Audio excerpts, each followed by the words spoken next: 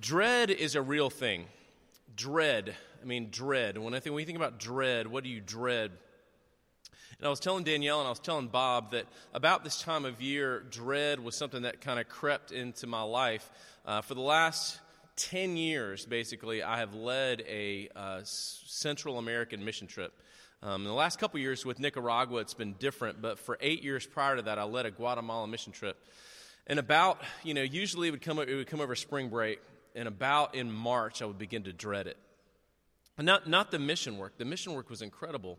But what happened was the second year we went, I got very sick. And your friend David that you saw on the video got very sick.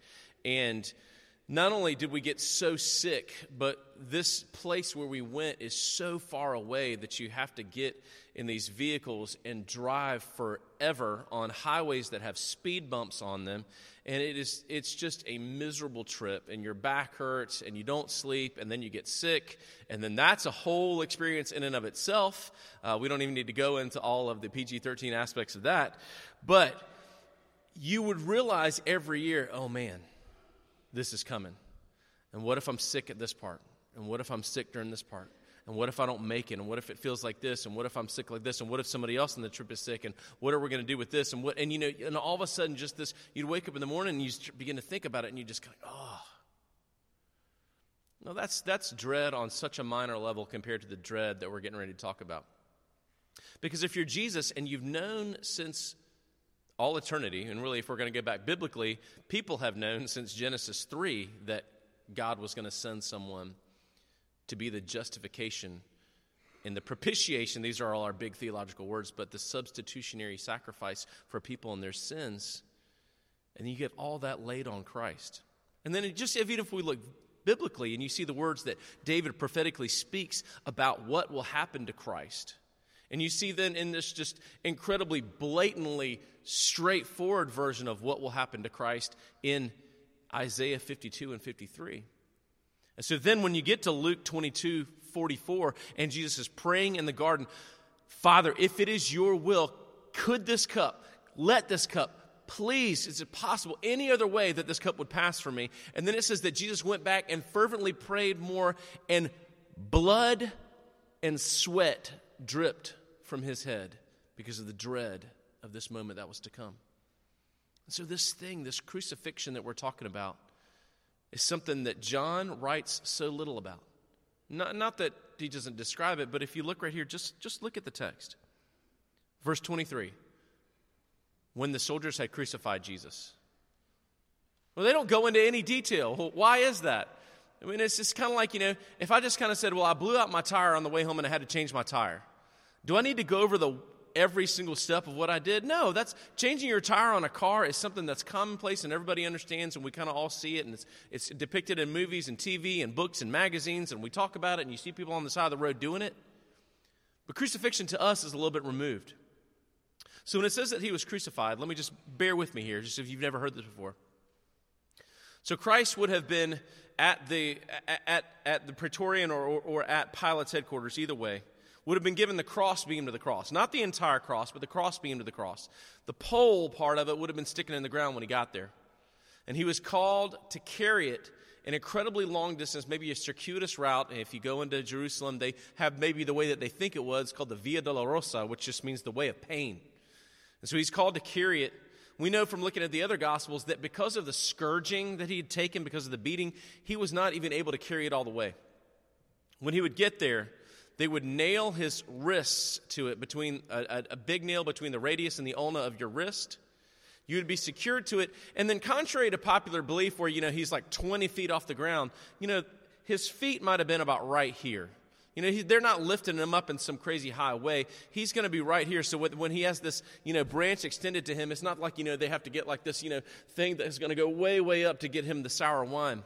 So he's right there. So you can see this whole idea when we reflect back on Psalm 22 that is referred to time and time again.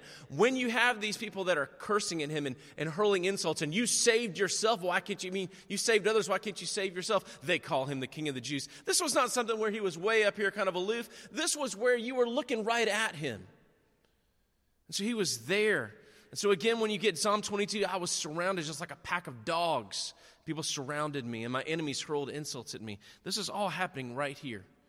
And then his feet would have been on their nail, but there might have actually been a small podium, a small like board right there so that he could push himself up with his toes, with the balls of his feet up on it, because crucifixion works in not this short way that it happens right here in this text. Typical crucifixion takes 36 to 72 hours to happen. It's not designed to be a quick death or an execution. It's designed to extend death as long as possible so that it is a shameful, agonizing, painful death. And so the prisoner the crucified would be able to raise himself up every once in a while to get a full breath, because otherwise they're doing this, which is constricting, and you would die by asphyxiation. And so that Christ died quickly shows you that something else was going on. And we know from Isaiah 53, but also we know from the rest of the Bible. In Isaiah 53, for it was God's plan to crush him, the Lord laid upon him the sins of us all. So here you go, coming out of 3 hours of darkness, he is being crucified, and he's crucified here in this moment. The robe that he had would have been a seamless robe, and this also goes right back to Psalm 22. John wants you so badly to understand this has all been talked about before. And so in Psalm 22, he talks about they gambled for my robe. Well, this robe would have been a seamless garment that a Jewish mother would have made her son kind of at his coming of age, of his going out into the world. And then Psalm 24, again, this direct connection to, verse 24 is this direct connection to Psalm 22:18. The people there, they not only rejected him, they reveled in rejecting him. And then verses 25 through 27. You just think about the sting of lost loyalty. You have spent your entire adult ministry, Christ's entire adult ministry, 33 to 34 years old possibly, and only John is there. We know that Judas betrayed and hung himself and died. But where's the rest? The sting of lost loyalty. And Jesus, even in his death, in these verses 25 through 27, even in his death, Jesus acts in taking care in mercy. And he says to John and to Mary, from now on, he will take care of you. Take her into your own home. And Jesus, even in this most self-centered time where you would say, gosh, when you're suffering, it's fine to think of yourself. When you're suffering, it's fine to concentrate on you. Even in his suffering, he is in the business of taking care of others, of providing love, of caring. Well, that's he was crucified. So as we talk about this part in the text that comes back to the Apostles' Creed, I believe in God the Father Almighty, maker of heaven and earth, and in Jesus Christ, his only begotten Son, our Lord, who was conceived by the Holy Spirit, born of the Virgin Mary, suffered, and then we get to this, was crucified, dead, and buried. So we talked about crucified, but let's talk about Christ's death. So that starts with verse 28. So in verse 28, it literally starts this, and he says, I am thirsty. He was accomplishing his purpose. As Christ is accomplishing his purpose, he wants to take in one more time to be able to say what he's accomplished. And again, this goes right back to Psalm 22:15. My tongue is just to the roof of my mouth.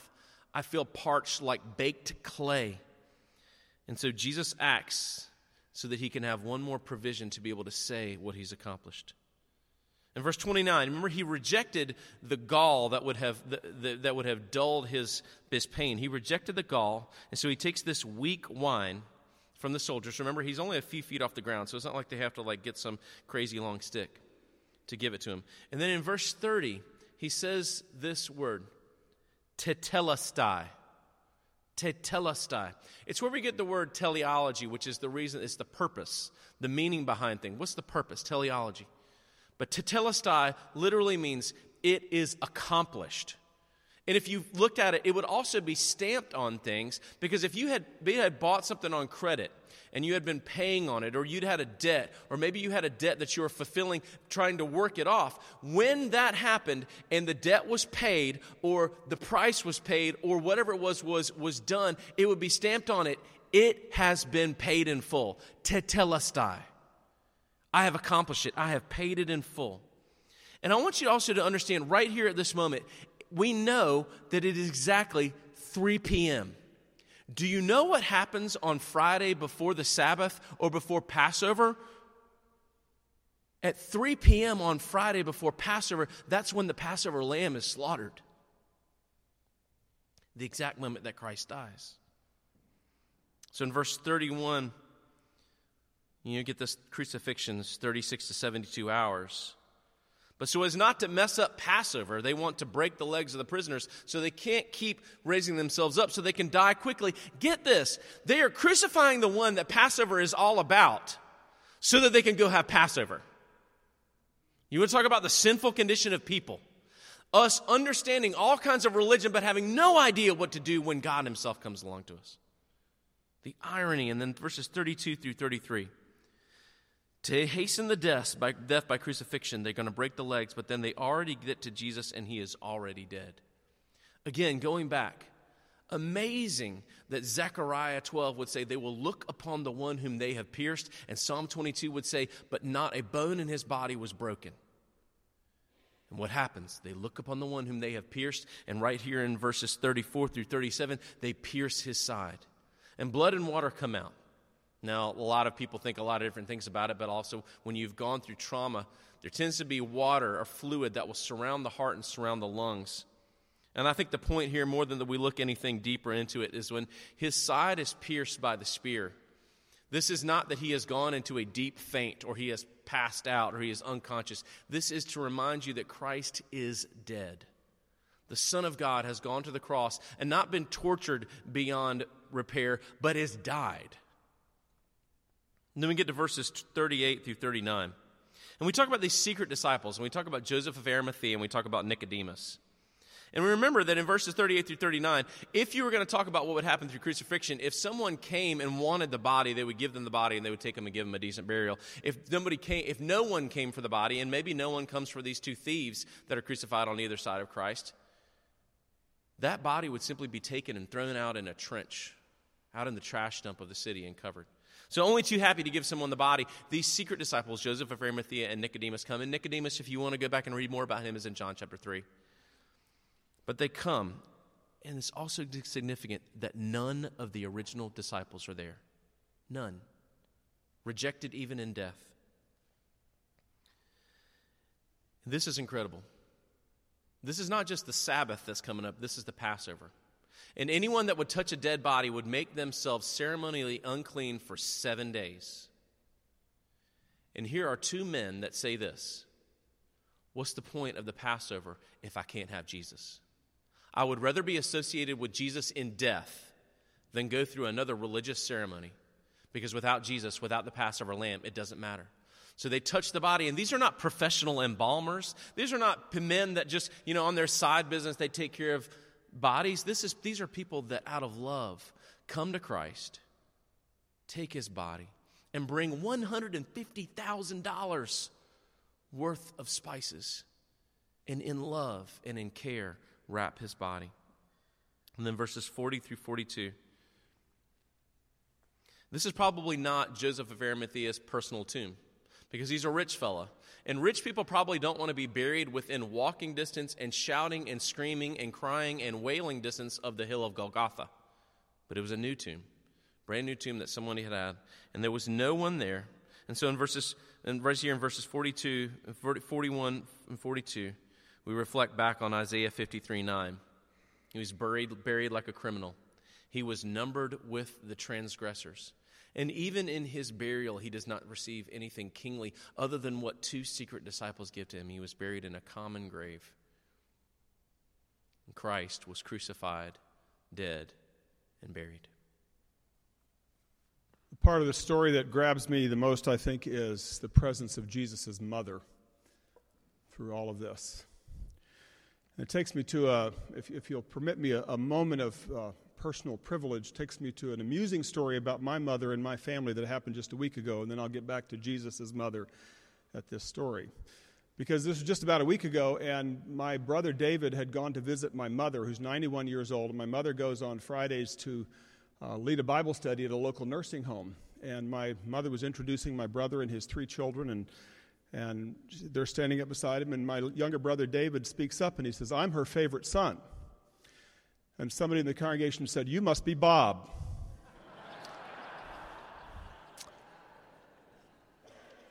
I will always love that moment. That will be part of... I will tell that story at my mother's funeral, I promise you that. Who was Mary's favorite son? So you ask any mother and she will insist, like, I don't have a favorite. But think about Mary now. She had other children from the other Gospels we learn. Who's Mary's favorite son? And I'm going like, okay, we got a firstborn boy with angels showing up and shepherds and wise men, and there's a bond between these two that is stronger than any bond between any mother and son, because aside from their gender, they shared the same DNA. So I want you to hear this story, and I want you to feel this story through Mary looking at her favorite son. We got a text the other day from actually Robin Parrish, who told us about Jen Riddle taking Harper down to Charlotte to Levine Children's Hospital because of this complicated fracture in her elbow, and just a broken arm for a mom. Like, this is terrible. Those of you who are moms know what it's like when your child is hurt. This is Mary watching her son. And I don't introduce that into the text. John introduces that into the text. And there are parts of this that are woven through this passage that are so powerful. So Pastor Paul said this seamless garment was typically woven by a mom when she sent her son out into the world. And you better believe that, the first one gets the most attention on this garment, right? And here's Mary watching while soldiers are gambling for this seamless garment that she had made for her son when she sent him out into his public ministry. She's watching that. And then John tells us a story where he is apparently the disciple Jesus loved, and he's standing there with her, and Jesus addresses her from the cross and calls her woman, which is not a term of disrespect, but it is a term of distance. And it brings back the only other time that John brings Jesus' mother into his gospel. He doesn't tell the stories about the shepherds and the angels, but the only other time that Jesus' mother comes into John's gospel is back in chapter 2, when she comes to him and says, they've run out of wine at this wedding. And he says to her, woman, like, why is that my problem? And then she says, do whatever he tells you. But he addresses her in the same way, and it's a term that creates distance between the two of them. And in John 2, he says, the hour has not yet come, and here that same word is used in verse 27. This is the hour that has now come. All of this is tied together for John. And then she's apparently still there when his body is parched with thirst. But John is a brilliant writer as he weaves together the stories of Jesus. And it's not just about what's happening with his physical body. This is the Jesus who had told the woman at the well, if you come to me, I will give you living water, and you will never thirst again. And this is Jesus at this moment, desperately thirsty, not so much in body, but in soul, as he bears the sins of the world. And his mother is there while both his body and soul are crying out for refreshment, for replenishment, for God himself. And then his mother's still there, apparently, because it says from that hour John took her into his home. But we know that John is still there when the sword pierces his side, because John says, I'm the one who saw this. I'm the eyewitness, and I can tell you that it's true. And so John is still there. So Mary is still there while these soldiers get ready to take a metal mallet and going to smash his legs. And she watches while they do it to these other two men that are hanging on either side of him. And you can imagine her holding her breath while they go up to Jesus, and they're getting ready to smash the legs of her favorite son. And she can't do anything about it. And instead, they realize he's already dead. He's breathed his last.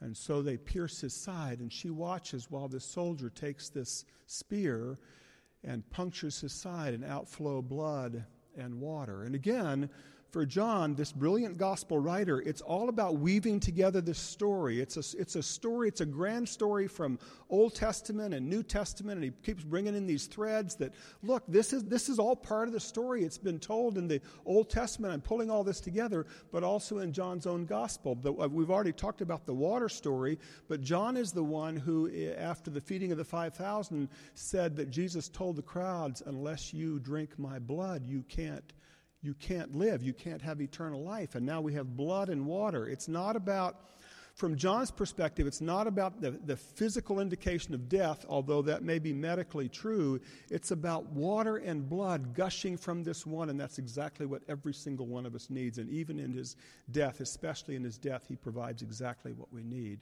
And his mother watches as all this plays out. And we don't know whether she went to the site of the burial or not. We do know that Mary Magdalene went there, and that Mary Magdalene was there on Sunday morning. The significance of that story is not just that Jesus was really dead, but that they laid him in a tomb where no one had ever been laid, so that Sunday morning, nobody could say, well, you went in the tomb and you looked at the wrong shelf, like he was in another part of the tomb. No, there was only one person who had ever been laid in that tomb, and that's the significance of the story.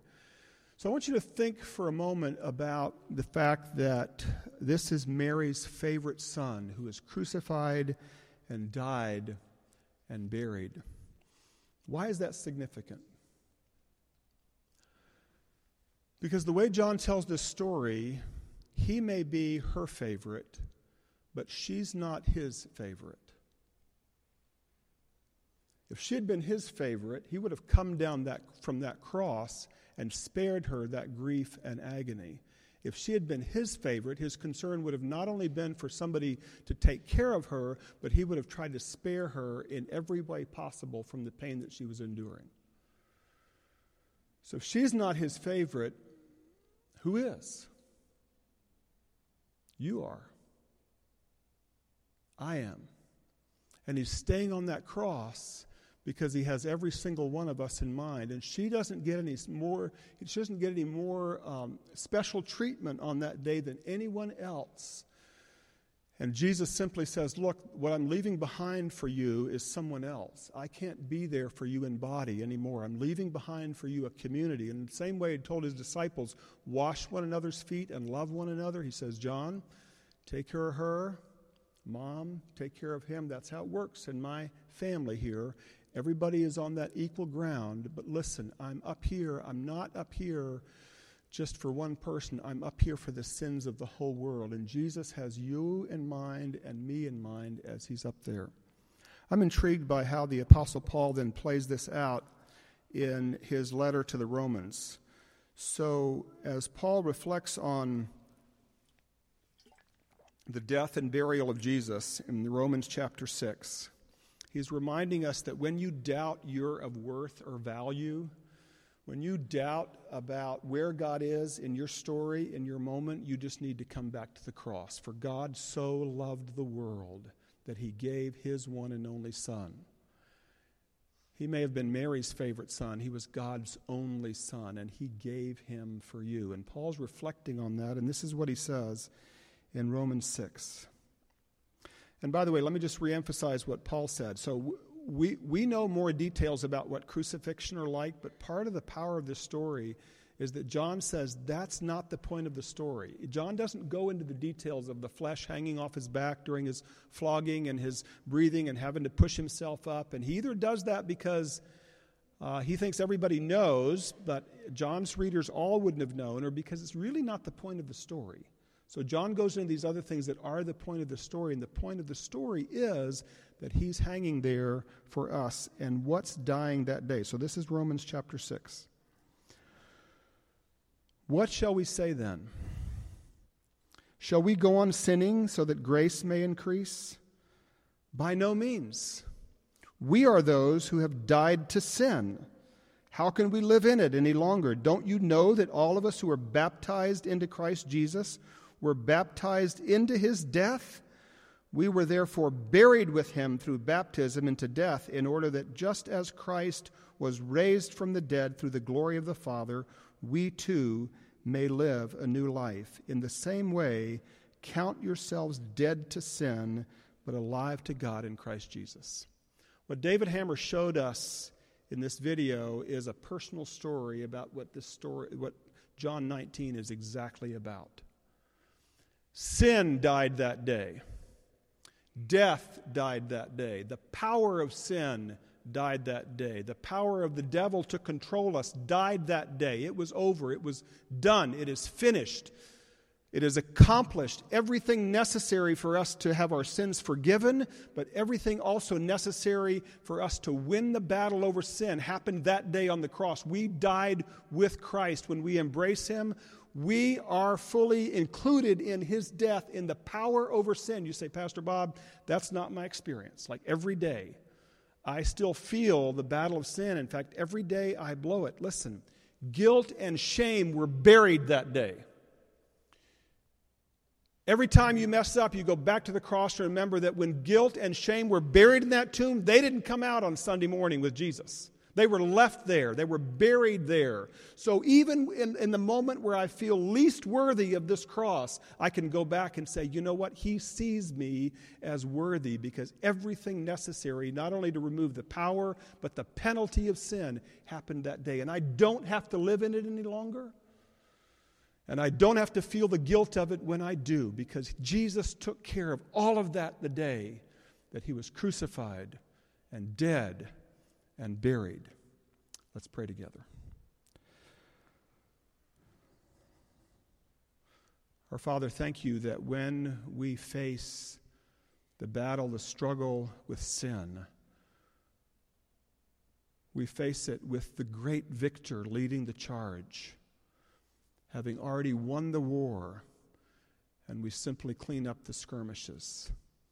And we thank You that at this moment, all who trust in Christ are seen in Christ as having died and been buried and resurrected by the power of God through the Holy Spirit. So help us this day to reclaim who we are in Christ, those who have been declared not guilty, and those who have been given every power to conquer sin and the devil. We love You. We thank You that we're Yours, and we thank You that You see every one of us as my favorite child. You're the one for whom I gave myself, that You might live again and live for me. We ask all this in Jesus' name. Amen.